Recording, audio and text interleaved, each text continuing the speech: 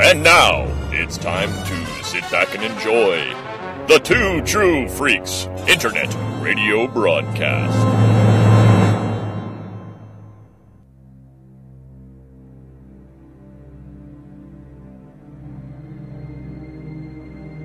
Okay, let's get this show on the road, gang. These freaks are dedicated, hard-working people. I'm Batman. Whosoever holds this hammer, if he be worthy, shall possess the power of Thor. This looks like a job for Superman.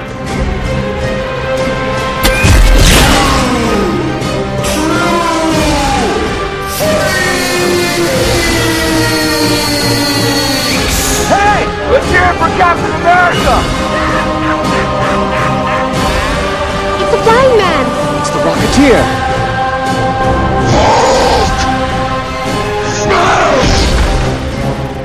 Gentlemen, you're up.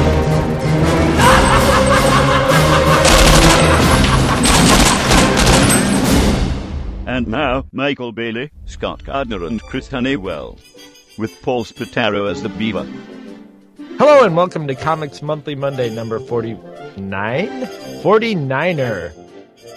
We're just creeping up on 50. I'm Chris Honeywell and I'm here with the usual crew of idiots. I don't know.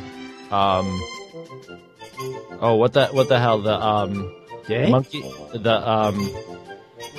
Peanut Gallery. Yeah, Peanut Gallery would Chris, be drinking what I was looking for. Yeah, you calling me an idiot. Yeah. I know, you guys gripe when I have the energy drink, you gripe when I don't have the energy drink. I don't know what to do, I'm getting mixed signals here. I just gripe when you show up. Right.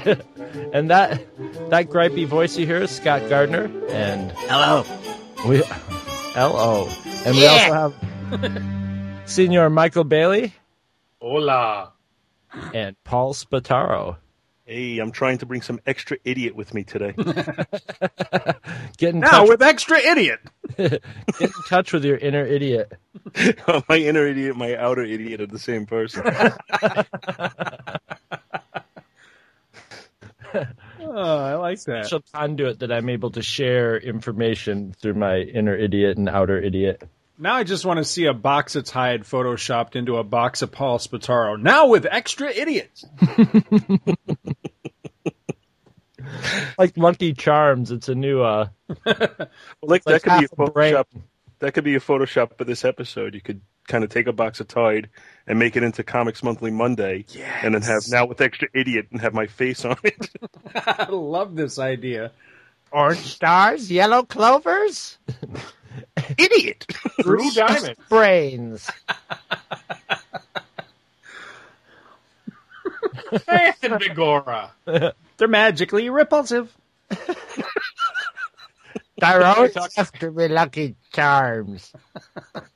Somebody looking at you naked again, Scott? Yes. Oh, man. I think we're all tired tonight. I'm whipped, man. Oh, I'm exhausted, but I'm happy to be here. I missed last Comics Monthly Monday, so I'm happy to be here this time. Huh? Yes, you did. I did, and it sucked. I hate missing shows, especially the shows that I really, really love and want to be a part of. Well, it was like the used car lot. You know, we were just like, hey, Scott Gardner's away. Now we're going to do whatever we want. Everything must go, go, go. Did we do like 5 hours? Sure, it was like 5.5, 6 hours, something like that. See, I really needed to be there, too, to crack the whip, because, jeez, you guys, man. I thought we were laser focused. Yeah, okay. We'll go with that. Well, yeah, right. Well, we know how Scott's known for his concise commentary and his, his brevity. Precise. Yeah, I was about to say, Scott cracking the whip on somebody talking too much is like Spam calling Scrapple a meat byproduct. He's like one of those Indian fakirs who has a circular breathing, who never really has to take a breath. It just like If he could probably for 3 hours straight. All right. So I guess what we're trying to say is welcome back, man. Yeah, thanks. I feel missed. So what do we got this time around, guys, for our opener segments? Can I go first? I'll go first. Yeah, go ahead. I don't really have much, but except for a big thank you to Bill Robinson, who you guys have been hearing the drama the last couple months of that my computer bit the big one, my main Two True Freaks computer, and so in order to finance a new computer, well, the Walking Dead comics had to go on eBay. How'd you do on that, by the way? I don't want to sling numbers around on on the show. I think that would be in poor taste, and so it was a lot. It was good. I did good. I sold it in 2 lots. One was like number 13, I think, to 49, with the only one missing in there being number 19, which I'd sold a little while ago and replaced with. And I think I also threw in 1 through 12 of the weeklies. Just so they had the whole story. So you did good, though? And the other one was 50 to 100. And 50 to the 100 whooped the other one soundly. Wow. Went for a lot more, but they both went for a good price. Needless to say, I got a new Two True Freaks computer on the way. But one thing about selling those comics was I wasn't going to be without Walking Dead comics. So my plan was sell all the comics and then take some of the money and buy all the trades, and just replace them in trades. They're obviously worth more than the trades, so. But then I realized there's 17 trades out. So that's a chunk of change. And turns out Bill Robinson was turning his trades into big collections. So he was getting rid of his trades and sent me the trades. So they actually basically became a contribution towards the new Demonza Corp computer. That's awesome. Big thank you to him. Yeah, that was great. Kept me in my... He actually sent me the trades before the comics even left my house. So for a short time, I was doubled up on Walking Deads.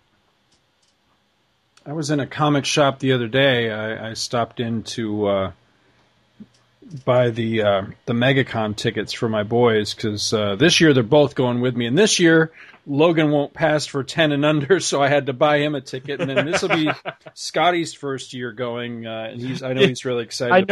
I know you had Logan like chain smoking cigarettes and stuff the last year to stun his growth, so you could get him in cheap, but it didn't work, huh?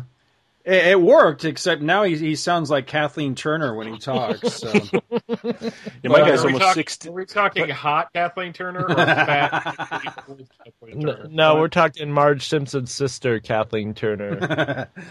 My guy's almost 16. I'll still bring him in and say, yeah, no, he's 9. What? He loves that. What are you going to do, card him? But I stopped in this comic shop, and they had a whole bunch of Walking Deads up on the wall, and just looking at the prices that were on those books made me want to cry. But ultimately, I'm happy with the price I got out of mine. It's just I wish I had researched a little better and really known what they were. Yeah, that's true too. Yeah. No, but number ones are going for like $800, $900 on eBay. Or more. If you spend the $40 or whatever it costs to put them in their plastic tomb, then they're going to upwards of $1,300, $1,400. Right. But I mean, I didn't have any of the 8 or something. Huh? Yeah, I didn't have any of the early ones. You got to be insane to spend that kind of money on a comic. I saw $5,000 for an entire run. That's nuts. Who's got that kind of cash? Apparently a lot. Other people. The people, right? The people who bought mine, I did a little investigating. The people who bought mine were all selling Walking Dead comics, and they were all selling them in the plastic tombs. So they're buying your lot, and they paid even though they paid a pretty good bit of money for it, they're gonna split that up into. Think how much it would cost to take 50 comics and spend $40 a piece to put them into their tube. So they're gonna have to spend some money to do it, and hopefully they have time to do it, because I have that little spidey sense that now that like this is not something that's going to be ongoing forever with Walking Dead comics. It's the frenzies going on right now, so they have to get them entombed and out for sale real quick before everybody ends up with their own, So if there's anybody who's thinking about selling their Walking Deads, now's the time to do it. And if there's anybody who's thinking of selling stuff on eBay, don't hesitate to come to the Facebook page and, ask me for some advice. Acting like I know something.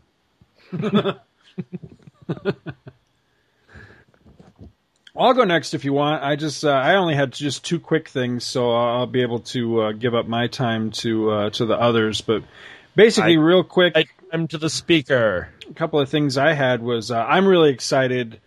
I saw something the other day. It was I think it was the latest issue of Previews magazine.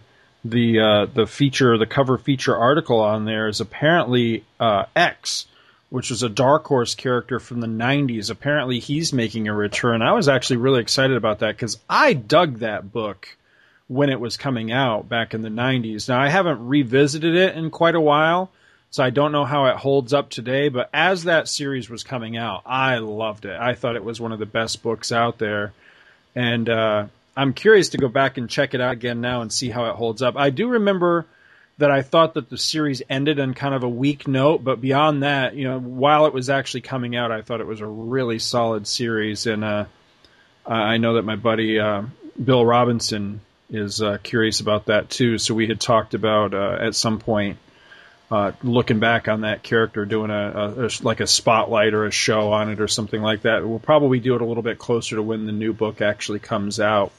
Maybe compare and contrast both the old series and the new one when it comes out. But I was excited about that. I always like when a good, underappreciated or obscure character that I really enjoy makes a return or gets the spotlight. So I thought that was pretty cool. And also, there was an item in the news that I thought was really exciting, and hopefully it bodes well for us here in the States, that Hong Kong Disneyland is about to get Marvel superheroes. They're going to start being incorporated into the parks over there. Now, I guess part of the reason is that, from what I was reading on the article about it, I don't know a whole lot about Hong Kong Disneyland, I'll be honest, but I know the park's been around for a while, and I guess kind of struggling, kind of similar to how Euro Disneyland did when it first opened up. And so I guess as part of the push to get the park to perform better and make it more relevant to, the audience that it has over in that country, they're going to start injecting the Marvel characters into that. So I'm excited. I'm curious what sort of things are going to come out of it, but I'm going to be trying to keep an eye on that in the future just to see what they come up with.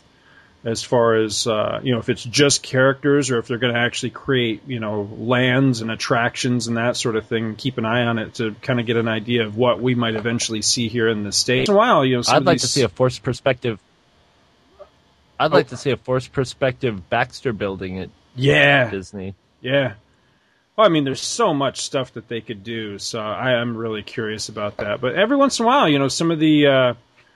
some of the better concept or ideas that they have kind of, originate in the foreign parks, and then eventually they kind of migrate over here. So I just want the Reed Richards character to walk around the other characters and walk up to like the guests and go, he's okay right now, but we got to watch him because any minute now he might turn on us, just like he did in all of the early issues of Fantastic Four. So. But I'm a jerk. That's pretty much all I got. What do you guys got?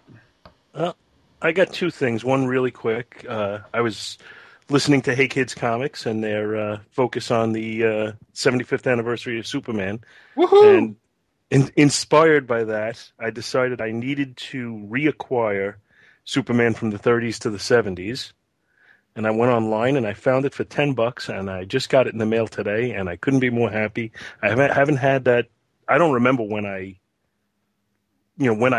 got rid of it, and I don't even remember why I got rid of it or whatever. But I had gotten that back in like 1974, and I read it cover to cover. I don't know how many times. So I was just really psyched when I got that today. That book is going cheap. It really is. I have seen so many lots that it's just included in there, and they're going for, like, it's a whole bunch of books that just happens to be included in there, and they're going for like $15, $20. So I overpaid for it at $10. No, I mean that's a good price for it. I mean, especially the enjoyment you're going to get out of it. I got a copy of it at a secondhand junk shop for like $5 a few years ago, but it was a beat up, dust coverless hardback. But I don't care because I just remember it from when I was a little kid. I remember my parents we would go to visit these friends of the family, and they had it on their bookshelf. And when I was a little kid and the grown-ups were doing their grown-up talk, I would pull down. They had Secret Origins of Superheroes, the big that book, and they had the Superman. Julius Pfeiffer one. Yes. The just classic. That's another one that I need to get. That one was great. That was my introduction to all the superheroes. You know, it was right there. It was the first appearance of everybody. You know, back in 1974, I had I was in a car accident, and I was actually in the hospital for a week. And while I was in the hospital, I was given a copy of Superman from the 30s to the 70s, and I was given a copy of the Origins of Marvel Comics, which had just come out. And I basically, I was in the hospital, so I read them, like I said, cover to cover, I don't know how many times. So it's really, really weird now, almost 40 years later, to be looking back nostalgically at my time in the hospital and getting a hold of books from it. But it's still something, like it's part of my childhood. So I'm really happy to have it again. Those were the first Superman books I ever read. It was in the Fairview Elementary School library, and I took that book out constantly. The one that's kind of hard to find, though, is Superman from the 30s to the 80s. I didn't want that one because it's just not the one I had. I wanted to reacquire the one I had. So I didn't even look for Superman from the 30s to the 80s. And it's interesting. It's smaller, and it has some different. They have a few different books in it as well. So. And my other point was, as you guys know, I've been reading Marvel Comics: The Untold Story, and I've kind of been it's great, but I kind of read it. I've been reading it very piecemeal, so I'm probably about 60% through it right now. But at about the halfway mark, which is chronologically about when Secret Wars was coming out, there was something in there that I had never heard about, and I don't know if you guys were familiar with this, but I found it fascinating. And I'm just going to read you a paragraph from the book. Bill Sarnoff at Warner Publishing, DC's parent company, had called Shooter to say that DC's superheroes were making a killing in licensing. The comics were losing money. Sarnoff asked if Marvel would be interested in licensing and publishing 7 of DC's titles. Marvel began negotiating for the rights to Superman, Batman, Wonder Woman, Green Lantern, New Teen Titans, Legion of Superheroes, and Justice League of America. Shooter projected that Marvel's acquisition would result in an additional 39 million copies sold over the first 2 years at a pre-tax profit of $3.5 million. It wasn't just a lucrative opportunity that was falling into Marvel's lap. The removal of its chief competitor would be the elimination of an irritation, as Shooter put it in one memo. And it goes on to say basically they got involved in an antitrust suit against them, and they decided it wasn't the time to acquire these characters. But I was totally unfamiliar that there was ever a time that Marvel was even negotiating to publish the DC comics. And I was wondering if you guys knew about this and, what you thought about it. I never heard of that. I think Jim Shooter wrote about it on his blog a year or so back. That's what I was going to say, too. I remember reading about that, and I fall back on what I always fall back on is that we need the competition between these two companies. And one big monolithic comic book company would not be good for anybody. Yeah, I agree, and I think as the more they compete against each other, the better the product seems to be, or at least the more they seem to care about actually putting out a good product as opposed to just putting out volume of product. You know what would be really funny if somebody was just like, could you just imagine like Frank Miller on Batman and John Byrne on Superman? That would be amazing. That may have been what they were thinking at the time, because that's before they had the falling out. Well, it reminds me of last episode when, Mike, you were talking about the potential documentary of the Superman movie that never was. Yeah. And this sounds like it would also be something that you could take that story and expand it into like a full book, about how Marvel almost acquired DC at one point. The negotiations worked and fell through. It's almost a throwaway line in the untold story, because, I mean, it's, basically half a page out of, 1,100 pages in the book. So, it's not that they focused on it at all. But I found it to be a fascinating thing when I read it. Yeah, that it seems like more than half a page should be devoted to that. And that's all I got, guys. In the grand scheme of things, it's kind of a footnote. It is, because it never happened. But yeah, it's an interesting story, but it's not like how Secret Wars happened, which you would want a couple of paragraphs about. Or something like that. It's just, it's just like, hey, at one point we almost bought it, didn't work out. Yeah, but there's a lot of if that was happening, like if you did enough interviews, that there were people thinking about what would we do if it happened, and starting to come up with the beginnings of ideas and plans of how they would integrate the two and stuff, and that would be fascinating to hear what they were thinking of. If I'm remembering correctly again, and I'd have to root around the blog to find it, but I think Shooter posted some memos that he had that were bandying about it. So I don't know. I'd have to do a little bit of digging on that.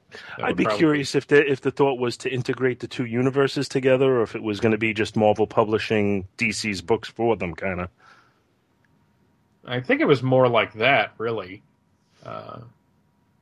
In all honesty, that was my understanding. Yeah, and it becomes, when you look at it from, like, if you're writing the story of this, I guess it's more almost the what if angle of it than the reality.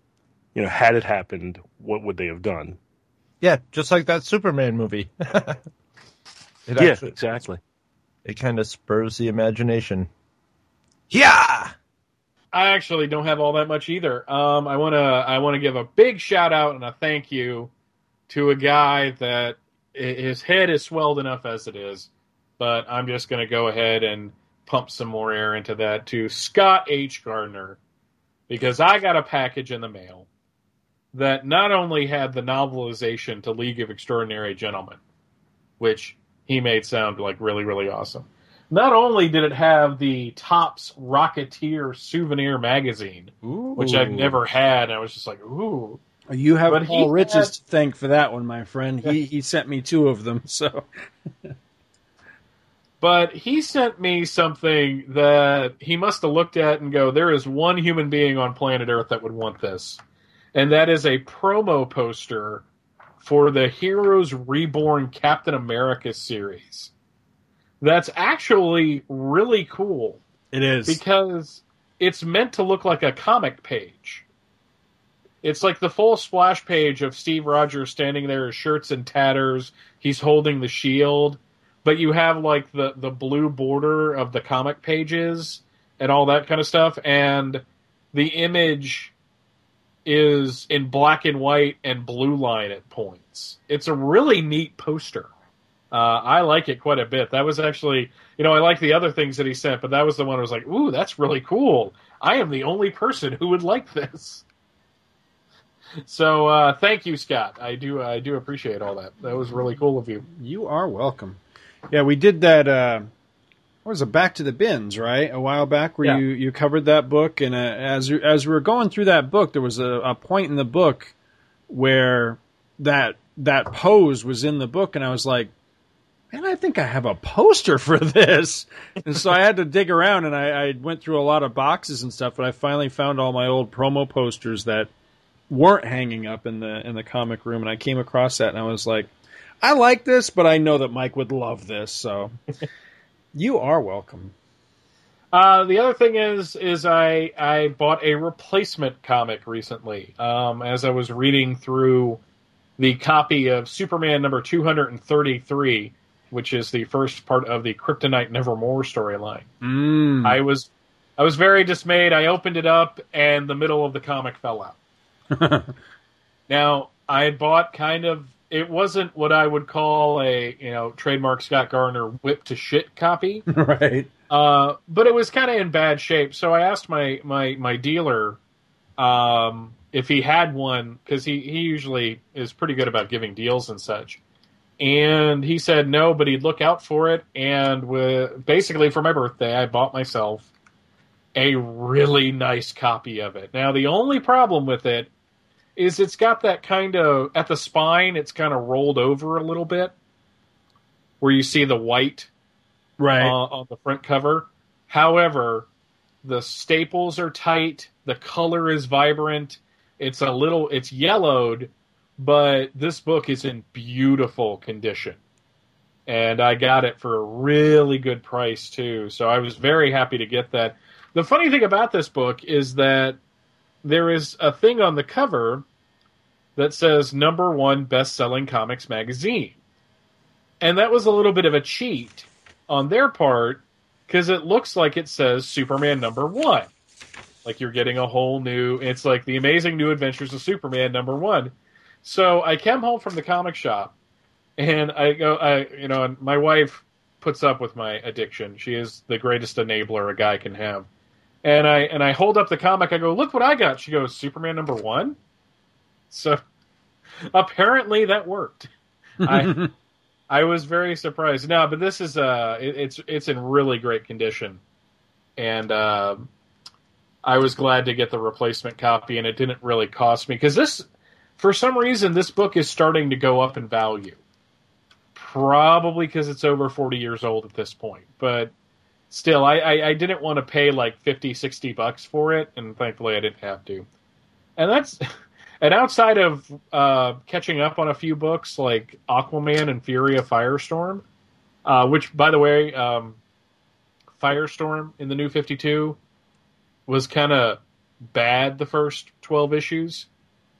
But one of my favorite creators, Dan Jurgens, took over the book, and it became a fun superhero book again. And now it's being canceled. So, so R.I.P. Firestorm. It was really getting good, though. And it was Dan Jurgens writing and drawing. So that really made me happy. And Aquaman, I'm not going to go, I'm really surprised that Aquaman could be a good book, because there have been plenty of points where I've read Aquaman and it was good. Mm-hmm. But this new series is actually really exceptionally good. They did a series that crossed over with Justice League called Throne of Atlantis, and it's the first time I really liked Justice League in this new era as well. And when the trade paperback comes out, I really recommend picking it up, because it's this great, epic Justice League story that just happens to be Aquaman-centric. So those would be my recommendations and everything, and that's all I got. Cool. Wow. Went through that stuff this month. I think we can fly right into the...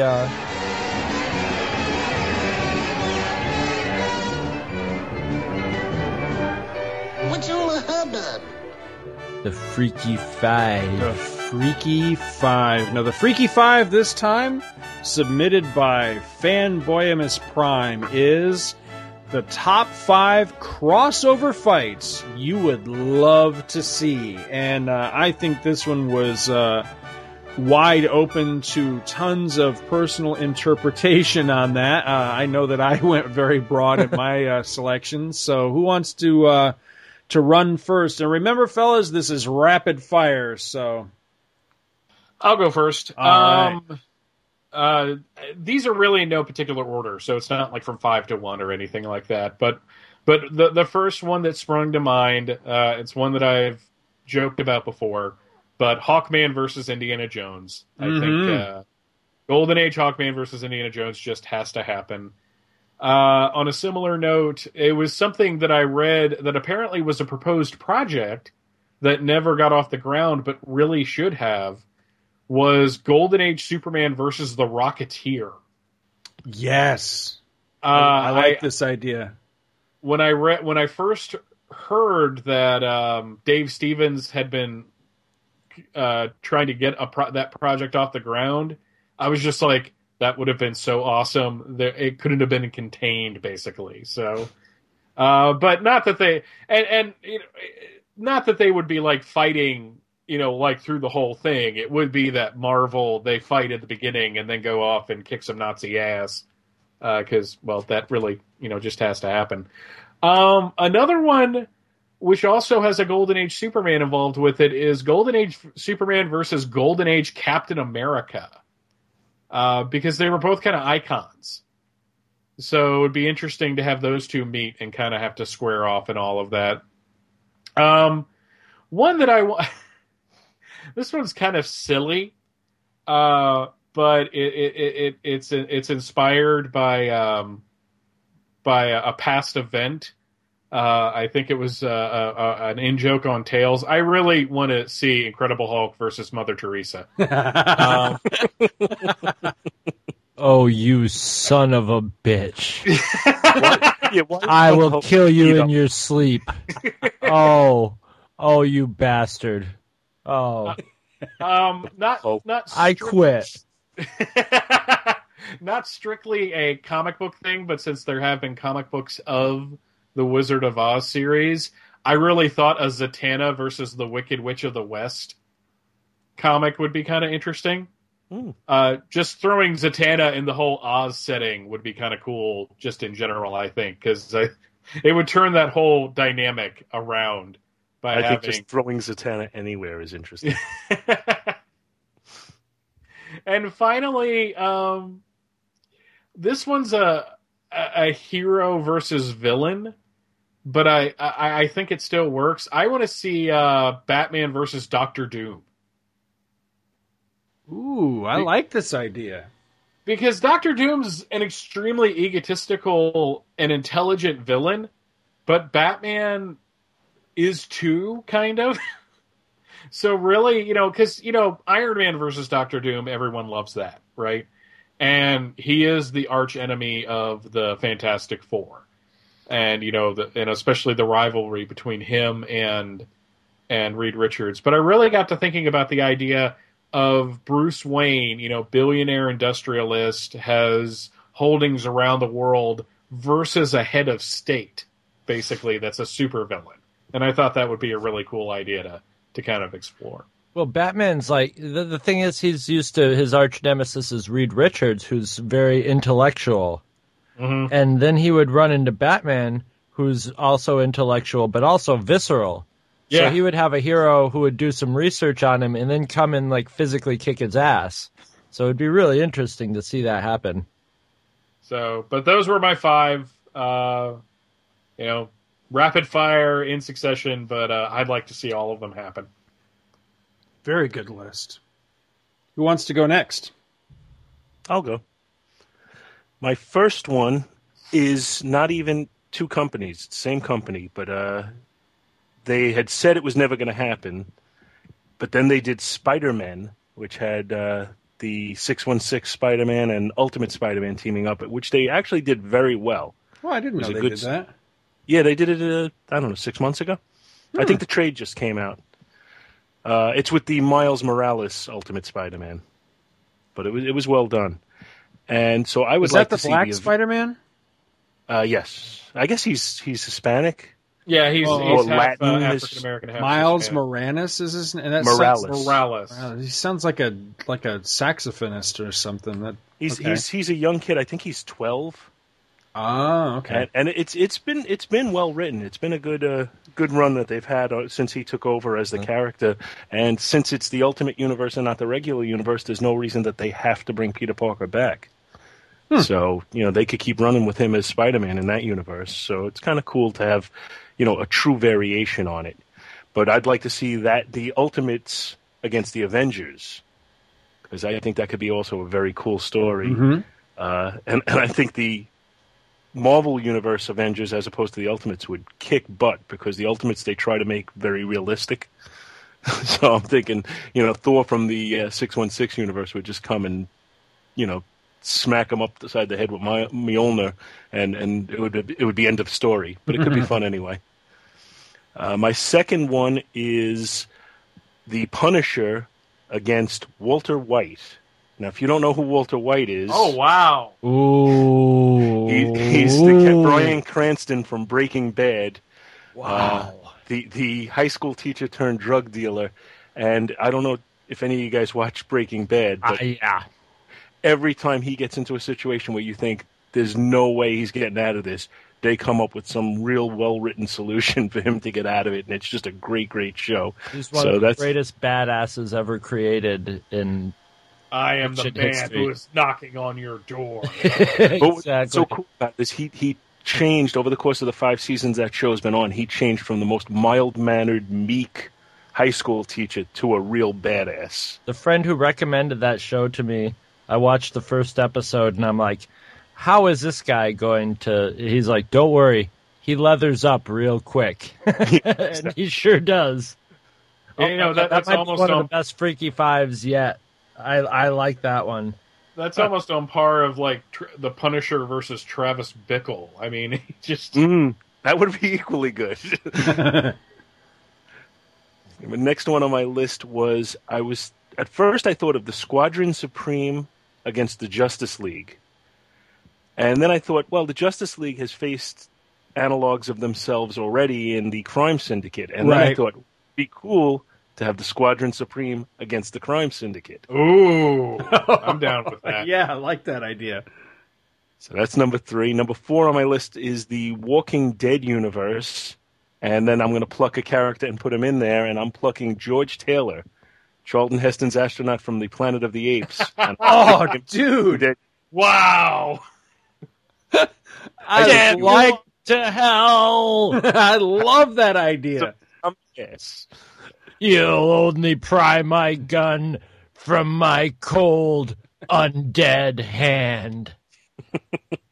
I like that idea. And my 5th and final is Stan Lee versus the Funky Flashman. You guys know who the Funky Flashman is? Yes, I do. Yep. He's DC's analog for Stan Lee. As created by Jack Kirby in the Fourth World. Exactly.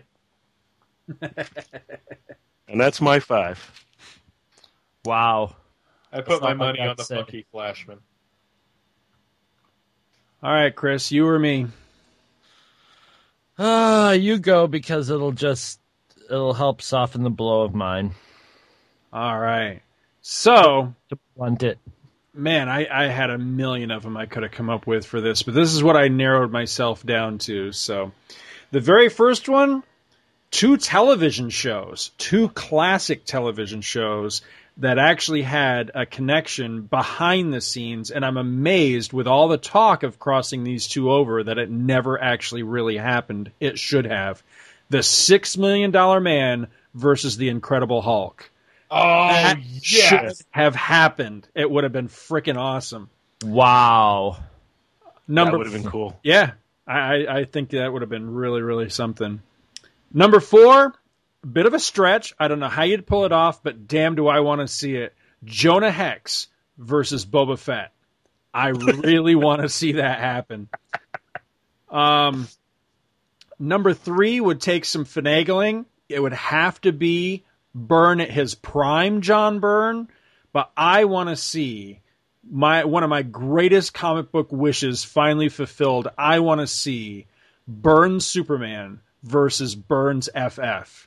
I think that would kick all kinds of ass, especially if he did it, in the classic Marvel versus style where it starts out a misunderstanding, they beat the hell out of each other for a while, and then eventually it's a team-up book at the end. I think that would be really, really epic. I'd love to see that happen because... Oh, Reed Richards would be making, like, kryptonite fists for the Thing and stuff like that. Yeah. That would be awesome.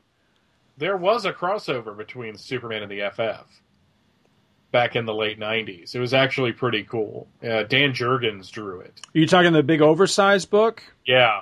Yeah, I wasn't real impressed with that. I gotta be. I thought the art was nice. I just thought the story was a little lame. Part of the problem, though, was that was one of those stories where I really felt like they should have just said, to hell with explaining how these two universes cross over. They just do.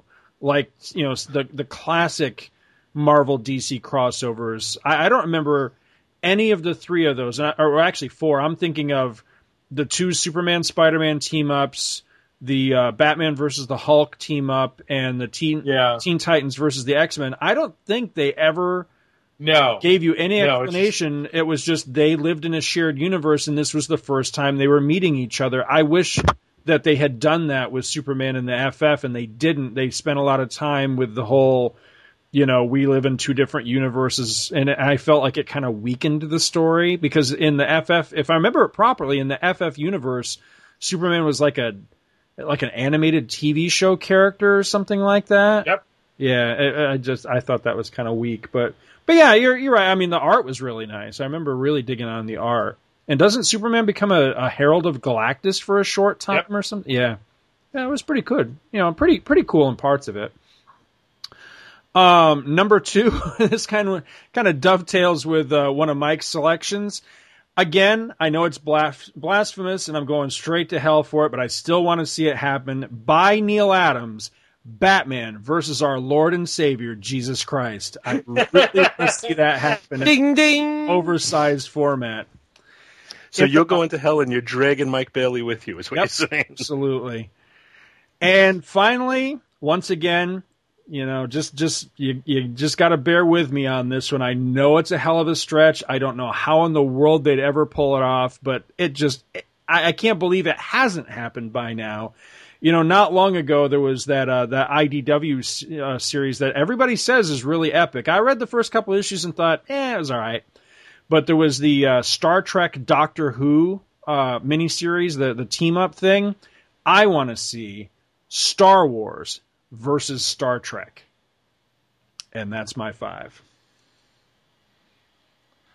Wow. I can't believe walk away. That's the equivalent of that. No, it's like one of those rap battles, and you just drop the mic at the end of it and walk away. And just walk away. Yeah, it's like I want to see that, but I don't. Yeah, I know what you mean. Yeah. It's like watching your two grandmothers satisfy supremacy. No, it would not satisfy either side, no matter what happened. Right, it's one of those things. It would be argued for years. It would be one of those things where once you let the genie out of the bottle, you could never put it back, too. Well, who doesn't want to see Chewie rip Data's arms off? Yeah, but also to have both be equal, like it would take like Mideast peace talk level negotiations, so that one side really doesn't come out completely over the other, that everybody has their moment. I mean, it was. But every once in a while, the planets align and all that crap, where something like that you would think, man, that's just going to be the worst train wreck ever. Somehow they pull it off, So I mean, it could happen. They could make something that would actually be decent, but Kurt manning the turret gun and the Millennium Falcon. That would be awesome. I would love to see it. There's that great photoshopped picture that's like a sepia tone picture of Kirk with his phaser rifle standing with Chewbacca outside the Millennium Falcon. Imagine that really happening in a comic. I think that would be cool. I mean, I don't care how they mash up. I just think the idea of all my action figures playing together, I've always loved that idea. So I think they need they need to get They're dilithium crystal cracks, and they have to get the crystal out of Luke's lightsaber. Something. Ooh, the universe. Oh, it just happens that that the Kyber crystal is also made of dilithium. That would be cool. Okay, I got another one. I'm just going to add this before Chris does his really quick. Going with Scott. It better not be one of mine. That's just what I gotta say, Bailey. Going with Scott's, the $6 Million Man meets the Incredible Hulk. The Bionic Woman meets Wonder Woman. Ooh. That would be cool. I'd get it, especially if they get it on it yet. Or no, yeah. Well, that's just a given, isn't it? That could happen. It may happen. Well, she's from an island of nothing but women. I'm gonna do some research. Yeah, she's in Amazon. And Jamie's kind of hurt and vulnerable, so Jamie can also make her finger vibrate at 3,000. Oh Jesus! I knew somebody was going to say it. I was just break bricks with her tongue, so It's a match made in heaven. Exactly. All right, so my top 5. I went sort of for the versus mode. So, since it's versus, you're going to see the Hulk pop up twice. I'm just warning you. Number 5 is. I'm not going to see the Hulk pop up at all. That would be gross. And that's what I tell every date at the beginning of our date. The Hulk may pop up at any time, so I'm just warning you. Usually the Hulk pops up twice. Wow, we have just gone completely off the reservation at this point. Weebles wobble, but they don't fall down, baby. Just telling you. Okay, number 5, Rick Grimes versus Ash from Evil Dead. Oh, wow. Yeah. And that would, again, be a marvel, At first they'd be pitted against each other, but then they'd have, two good arms between the two of them. It would be awesome. The other one is, number 4 is the Vigilante versus the Punisher. So the Punisher showed up on mine, too. The Shadow versus the Punisher would kick ass. I just thought of that. That would be cool. Yeah. Dirty Harry versus the Punisher would be fun. Also, I like that one. Mother Teresa versus the Punisher. That would Shut up. Jesus versus Mother Teresa. Jesus and Mother Teresa team up against the Punisher. Or how about Mother Teresa and the Punisher team up against Jesus? That would be even more interesting. I want to see Mother Teresa driving the battle van. That's what I want to see. Oh, jeez. Okay, so number 3. It's the Prince of Peace versus the Queen of Calcutta. Dude, you have got to Photoshop. They're both driving cars. You've got to Photoshop a picture of the battle van being driven by a maniacal-looking Mother Teresa, running over pedestrians. It's the Battering in the Vatican. Who's the guy who does the "Let's Get Ready to Rumble" yell? No, we'd have to pay. No, dude, he actually copyrighted that. We'd have to pay him like $10,000. That dude's I know he copyrighted it. What's that? Isn't he dead? No, I don't think so. Oh, I thought he died. Oh, if you're gonna go through, so he's in the grave right now. Let's get ready to crumble. If you are going to do old school, Michael Buffer doing the announcing, you got to get Judge Mills Lane to be the ref so he could go, "Let's get it on!" right before they start. All right, number 3. Alfred E. Newman versus Sylvester P. Smith. Okay. Who is the mascot for Cracked magazine. I was about to say that. The death with knives. Okay. What, Warriors level fight scenes? Knives and razors with Star Trek music. Jesus. All right. Number 2. The Hulk versus Popeye. Ooh. Yeah. I could go for that. Mm-hmm. He's friends with David Banner, but, they're playing checkers or something, and Popeye wins. And then it'll have a whole green theme to it, with the green spinach and the Hulk. And number 1, wah, wah, wah, Mother Teresa versus the Hulk. I still want to see that. It beat me to it. One of my first Photoshop projects for Two True Freaks, by the way. I'm the only one. Huh? I'm the only one who did a Freaky Five without a religious icon. Without blasphemy in it? Good for you, man. You're good. I feel like I got left out. No, we don't want to lose. We don't want to lose every listener. Somewhere I have misplaced the beautiful somebody.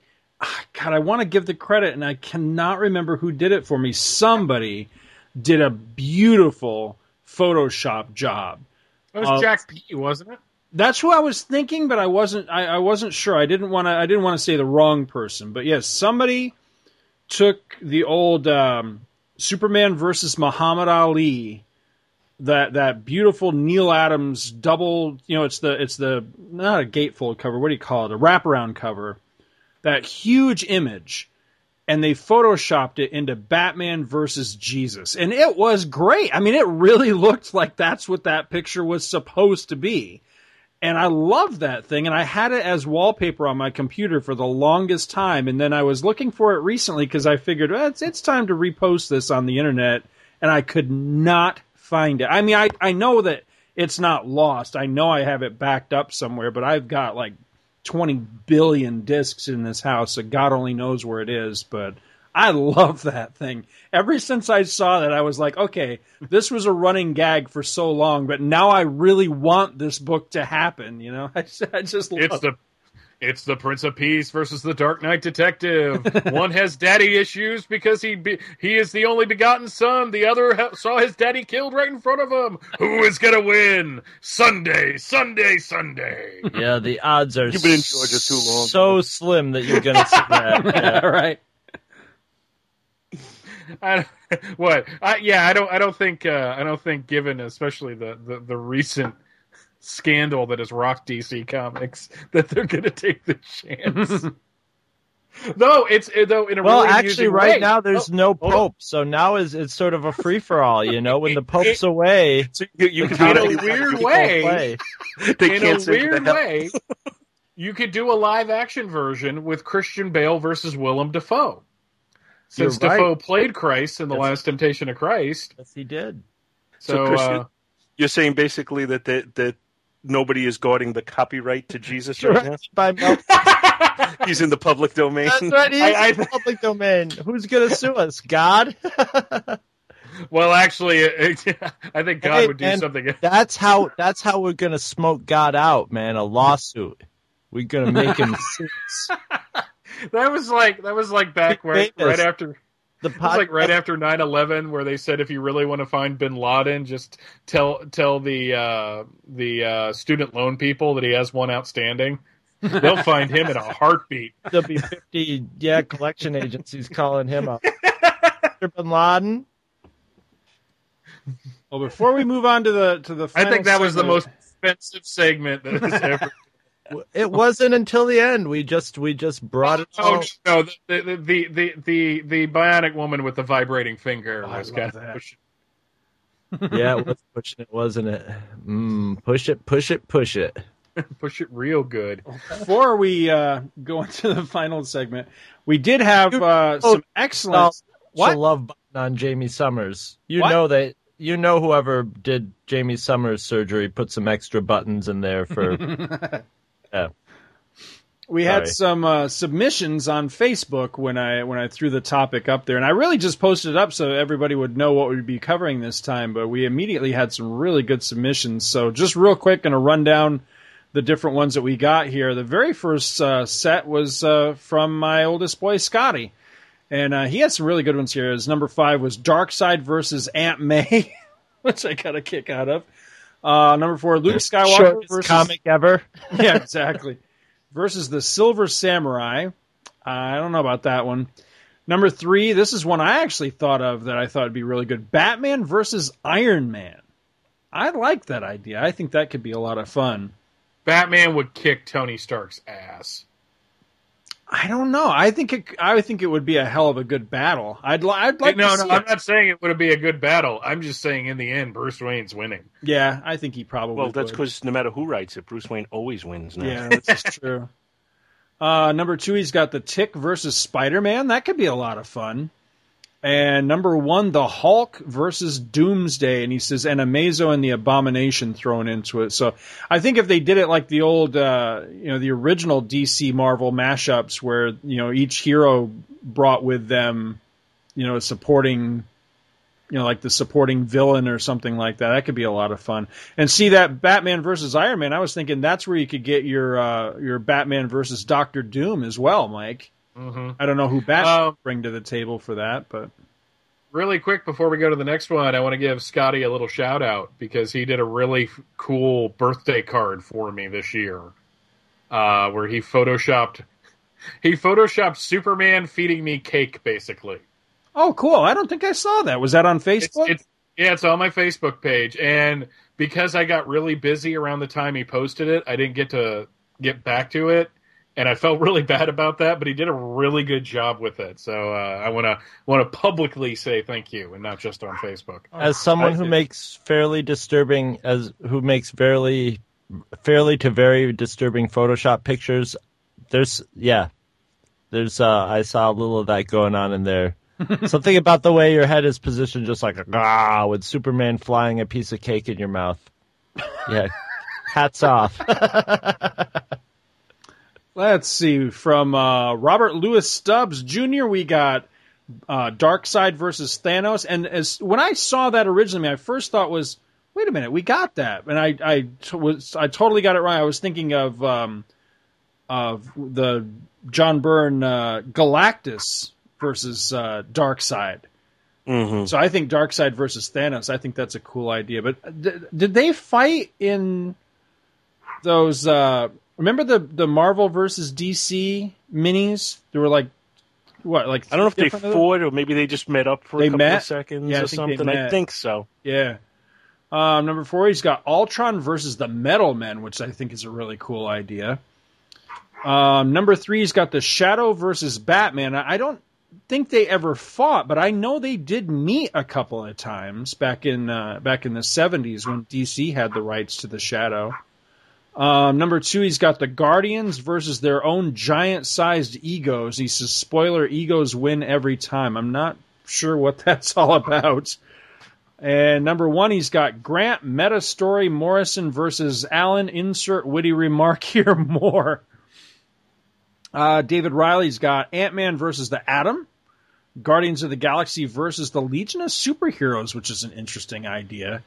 Aquaman versus the Submariner, which did happen in one of those DC versus Marvel crossovers, and Aquaman owned him. Nightwing versus the Winter Soldier, which I think is a really interesting idea. And his number 1 was Darth Vader versus Doctor Doom, which I think is pretty cool. And then he had an honorable mention for Dan Slott versus Jeff Johns. Did I say that was David Riley? I can't remember if I threw his name out. Yeah, I think you did. Okay. Josh Baker had Power Girl versus She-Hulk. Captain Kirk versus Han Solo. Then That's cool. I like that one. I like that idea. He's got me versus Andy Leyland, and hell, is that even a contest? Oh, Andy would kick your ass. What, he uses Brit Foo on me or something? Come on. Oh, come on. You can't take a British guy. He would just take you out to dinner and your cholesterol levels would go so high that you'd have a heart attack or, your veins would collapse. He would disarm you with his British charm. He would disarm you with his bad breath. Bad breath from his bad British teeth. Oh, Jesus. Number 2. I got to distance myself from that. Number 2, he's got the Crow versus Spawn. And number 1, Cherry Pop-Tart, quote-unquote, versus Fritz the Cat. We all know how that turns out.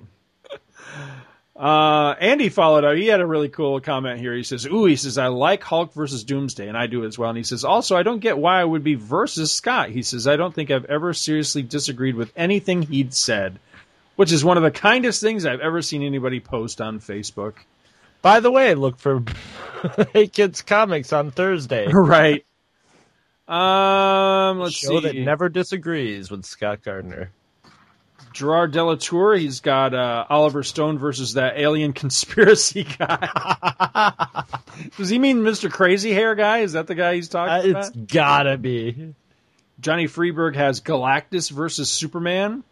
Caleb Gerard has The Watcher and pre-New 52, or I guess it should be versus pre-New 52 Phantom Stranger.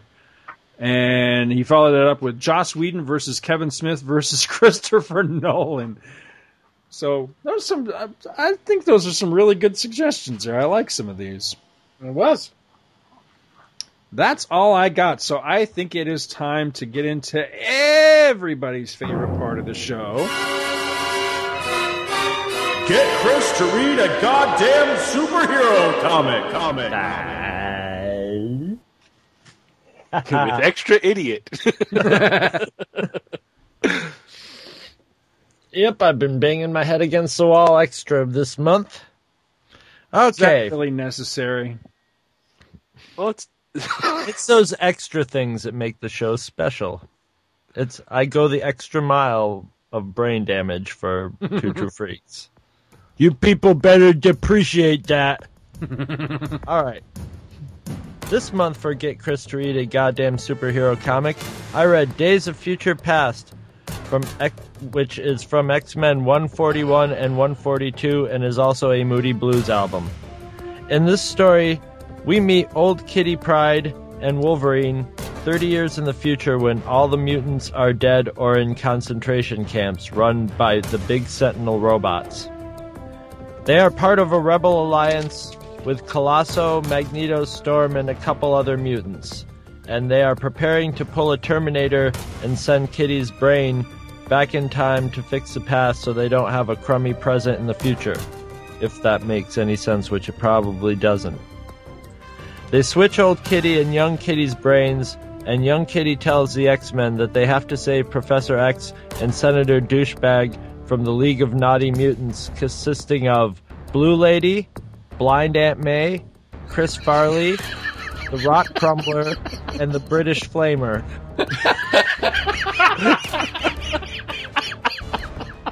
Meanwhile, the future mutants decide to attack the Sentinels, whose base is now the old house of the Fantastic Four.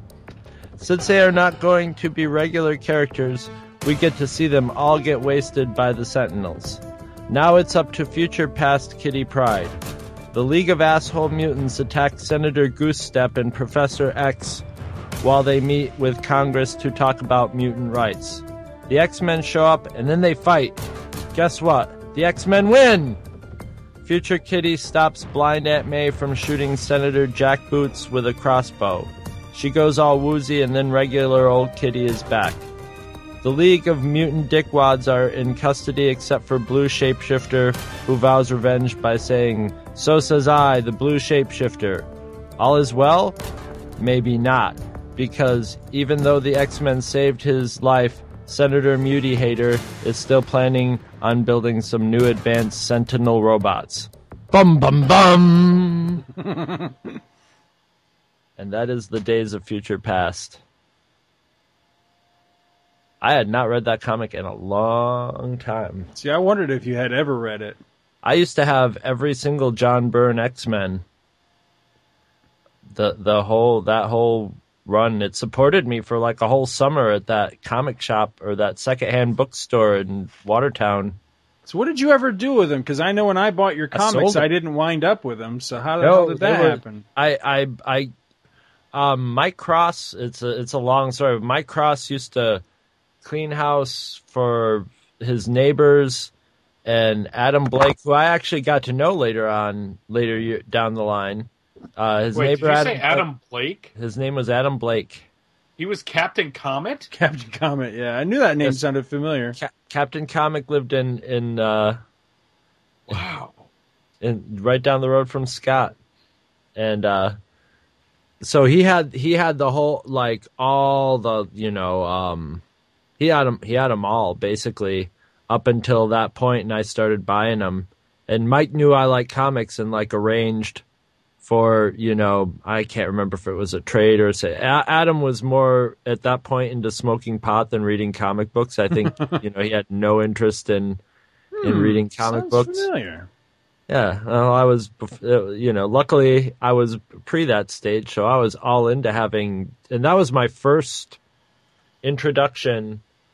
All I knew was that the Dark Phoenix saga was some sort of really cool thing to read, and I'd never really seen much John Byrne or anything like that, and I just loved him as soon as I had that whole thing. But I ended up selling them in that secondhand shop in Watertown. Remember that sort of little bookstore? I made it was the little annex of Book World. Right, but it was upstairs. It was in the upstairs part. No, well, I don't. Maybe we're thinking of two different ones, because the one I'm thinking of was over there, kind of like halfway between Empsal's and not the Underground. What was the name of that place? The Globe Mini Mall. Yeah. It was okay. I was thinking of Book World as being underground, but Book World was the bookstore right. It was on the street level. Yeah, it was over there by Rite Aid, and then they opened that annex that was like around the corner off the square, and it was all used books, and you could sell comics there on commission. Mm-hmm. And I not only did I get a ton of good books from there, but I made a fortune selling books at that place too. Yeah. I put all those X-Men up there, and I would come in and just collect money from the guy. And I remember the guy was just sort of like, I could tell he really loved books, and it just really annoyed him that there was like a snot-nosed high school kid coming in and like getting $50, the guy that owned the place was a dick, but the younger guy that actually ran the secondhand place, he was nice. I can't remember what his name was, but he was always really nice to us, and once I got to know him really good, a lot of times he'd hold some of the better collections and stuff, knowing I would come in, because I remember I came in one day and almost every single issue of World's Finest that I own came from this one lot that somebody had brought in. And you remember back in the early days of bagging comics, they were so big that you could put like 20, 30 of them in one bag? You could just, load it full, yep. And this was like 3 or 4 of those. It was like 20, 30 issues in each bag, and then each of the bricks had like, I don't know, like 20, 30, or I mean, he had like 4 bricks with like 20 to 30 issues in each one. It was a hell of a run of World's Finest. I want to say I paid like maybe $10. Mm-hmm. And got just this massive collection of World's Finest. So, yeah, I mean, I got some really good stuff in that place. Man, I haven't thought about that place in years. Mm-hmm. That's where a lot of that stuff that I got at that auction you and I went to with my dad ended up in there. You know, the autograph stuff and stuff like that. So. But there was no comic shop in Watertown. There was no comic shop anywhere around until they got to Syracuse, Yeah, not for the longest time, yeah. So that was like the only game in town. That was the only thing close to where you could get back issues of anything, that were there that you didn't have to mail order from somewhere. So if it was good stuff, it went fast at that place. Mm-hmm. And but oh my God, I love these. I hadn't read this story in so long, and I forgot how good it was. And it anticipates a Terminator by what, like 3 years? Something was Terminator 82 or 84? 84. 84. So 4 years. One of the few times that happened. Because usually it was Chris Claremont ripping other people off, something else off. That's I was trying to figure out if this had been done, because it's the first time I saw this particular trope, and I was trying to figure out if it's been done before. But I haven't been able to come up with anything. It maybe not in comics, but I'm sure there's a lot of time travel stories in science fiction books that covered a lot of the same ideas. But he covered a lot of good. He covered a lot of stuff that I thought about in it. And he missed a lot of stuff too, but there was one point where they're like, well, what if she fixes the future? They're like, well, it might split into another timeline. We don't know. It might not do anything if she fixes that, which is something that occurred to me, and I wondered if they were going to consider that. But then again, there was also, when they sent her back in time, they kept doing that thing where they're going, geez, I wonder how she's doing right now. That really shouldn't that come into a factor, because instantaneously, as soon as they send her back in time, whatever, if it's going to have an effect on them, it should be it should happen at the moment they send her back in time, you know. There should be like a ripple through time. It's not like real time's expanding and she's been back in time for a week. Right. You know, I wish they'd, you know, do whatever they had to do. So that was a little tricky and doofy. But for the most part, it was a great story. You get to see X-Men you get to see Wolverine get vaporized down to his smoking skeleton. Well, see, one that of the coolest scenes ever. Yeah. It is, except I was looking at that and going, all right, I remember how cool that seemed back then, and you know, it was a big like wow moment of this issue. But where we are with Wolverine today, isn't this pretty much the equivalent of him getting like a skin knee? Yeah, because he's come back from that sort of thing before. Yeah. Well, when he came back, the excuse was there was still like one cell left that reproduced itself, which is just stupid. Or shit. Yeah. So I prefer to ignore the stupid and just go with this being cool. So, yeah, you would think, okay, maybe if there was one cell that he would come back, but he would be kind of like a vegetable. Like, right, yeah. You know, he'd be a hollow, exactly, yeah. You would it'd think. just be like a flesh-shaped Wolverine thing, you know? It's like, yeah, but whatever. I mean, it hadn't devolved or evolved to that point at this, so it was like, when you say, you know, you see him get blasted and you wonder what's going on, but at the same time, a little earlier, it's funny. I can't remember if the scene was before. It was before it where the British Flamer grabs onto Wolverine with a flame hand, and you know burns him pretty. And he's like, "All right, my burns are healing." So when you see him get fried, you think, it looks pretty bad. But, you know, maybe he's not dead. But then, you know, 2 panels later, you see just his skeleton there. And it's like, oh, no, he's dead. And then you realize, oh, right, that's right. The cover said everybody dies. 'Tis but a scratch. But, we'll call it a talk draw. about your drama. And then there was a weird, like, when Colossus dies is off screen. And she's just like, I want to focus in on him, you know, so he doesn't. Oh, he's dead. But that was intense. Then it was just like, holy cow, you know, everybody's getting wiped out, and you sort of knew that okay, these guys can get wiped out because they're alternate future people and stuff. But that didn't make it any less intense than it was, and it's beautifully drawn. On top of it, awesome. Mm-hmm. It's some of the I think it's some of Byrne's best work ever. And I always liked when they were in that with Byrne and Claremont writing, and they were using the you know, it hadn't got out of hand, but you had the whole like X-Men at odds with the government and with just general real people, and you know whether people would turn on them or not. You know, I always liked that dynamic, and this is like full of that. Now, is this the same Rachel that would eventually come back through time and be Phoenix 2? Yes. It is? Okay. That's what I thought, but I wasn't sure. Do you notice in the Marvel Universe that everybody, as they get older, gets Reed Richards and Nick Fury hair? That's the way to show that somebody's aged. I'm not laughing because I'm in the process of getting that myself right now. So. But you know what? I honestly That's only how know a handful of people man. who have that.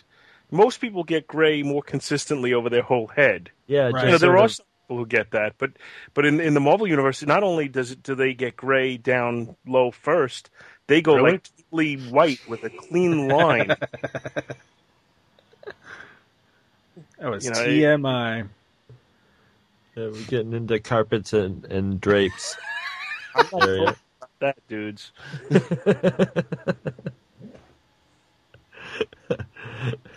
This month on Carpets and Drapes Monthly Monday. In the second issue, in 142, page 27, that next to last panel, that's Superman. mean, it's like a little foreshadowing of where Byrne would go. In the first issue, they did a little Superman nod too, because there was some sort of action going on. They had the news guy going, "Oh, look, it's something's going on. Better tell Lois, get Lois on this." Yeah, I got to go back and look at that because he used to sneak them in all the time in his stuff. So that it might actually maybe it's supposedly really them. It's one of those. Well, you don't see Lois. They're like, go get Lois, and so it's one of those things that it could go either way. There's no other reason why he would pick the name Lois. Right, for a reporter lady. So that was kind of cool, and very John Byrne like. It makes me want to go back and read all through the whole John Byrne X-Men run again. Which is actually what we started doing way back in Comics Monthly Monday. And I think did we get what, like 1 issue, 2 issues? No, we got I don't know, 3 or 4 issues, I think. I was looking forward to covering it, and you guys stopped. I know. One of the things that is bad about this is I'm starting to break one of my rules, and I'm getting excited about the movie. That's right. Well, given how good First Class was, and given how much I enjoyed X2, I mean, this is a lock. This is something... No, there's no such thing. There is the potential for failure in all things, but Bryan Singer coming back, you got the cast of First Class. I mean, you really want to... And the cast of the earlier ones, too. They're having everybody back. I mean, and it's just... Hugh Jackman doesn't even really have to be in it all that much. He just has to, show up for 10, 15 minutes of the film, and I think that would be enough He's Wolverine. just got to get vaporized. Yep, I mean, that would be awesome. I mean, I just really want to see old Magneto and young Magneto together. I just think that would be awesome. Well, it's interesting that they've cast Peter Dinklage for the movie. Is he Puck? But they're not saying who he's going to play. And the original speculation was that it was going to be Puck, but apparently they've said it isn't, but they still haven't said who it's going to be. And now the rumor is that it's going to be Bolivar Trask. That would be interesting. I would love to see him as Puck, though, but I just want to see Puck because I love Puck. Well, he's proven in Game of Thrones that he can play like a real. He could fit in one of these movies. Put it that way. He could win an Oscar. He's a great actor. Yeah, he is. He's basically taken over Game of Thrones. Yeah. I mean, that was immediately what I focused on because it was just like, holy God, this guy is intense. It's a great character. He's got a great character to play, but man, it just does a great job. Yeah. That's his maybe, but I just want to say to all of the midgets in our audience that, and dwarves, you really should consider having Dink as part of your name. You really need to change that. Because it's not helping your cause. You know what I'm saying? Because I just think of Shrinky Dinks. I'm sorry, it's just where my mind goes. So. Are you saying you want to shove them in the oven to see if they shrink down? So you're saying shrinky dinklage? Doesn't that sound like the syndrome of when you like jump in cold water? It does. But up until Game of Thrones, I had no idea what a quality actor he is. Because up until Game of Thrones, all I knew him as was the angry elf from the movie Elf. Well, he never got a chance to play. Dude, he was awesome as Wicket. You didn't see Return of the Jedi? That was not him. Oh, okay, sorry. Scott thinks there's one midget in the world, man, and they just. I believe that would be Warwick Davis. Warwick Davis, Peter Dinklage. What's the difference? 30 years. Okay, we have just hit a new low of offending people. Oh, a new low! Hey, I'm not sure. Good one, Mike. I didn't know you hated midgets too. All right, join in with us.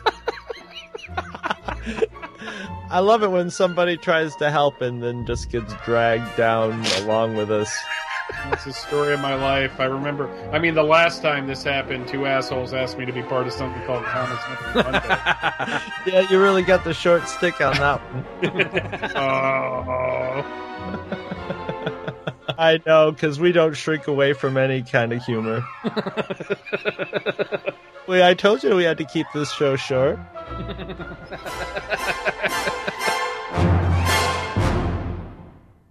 You can sponsor an episode of this or any other of your favorite Two True Freaks affiliated shows. Simply click the PayPal link on our website, donate any amount at all, tell us which show you're choosing and what message, if any, you'd like us to read on your behalf, and you will be an official sponsor of that show's very next episode, with your message read in the show's opener. It's that easy, and there is no minimum donation. Be a show sponsor today. Anytime you plan to visit Amazon.com, please be aware that if you use the Amazon.com link located on our website, www.twotruefreaks.libsyn.com, Two True Freaks will receive a referral bonus for any items you purchase. There is absolutely no additional cost to you whatsoever for doing this. All proceeds go directly toward keeping new episodes of all your favorite Two True Freaks affiliated podcasts rolling, and it really helps us out. So please, use our Amazon.com link anytime you plan to visit Amazon.com. Welcome to Amazon. I love you.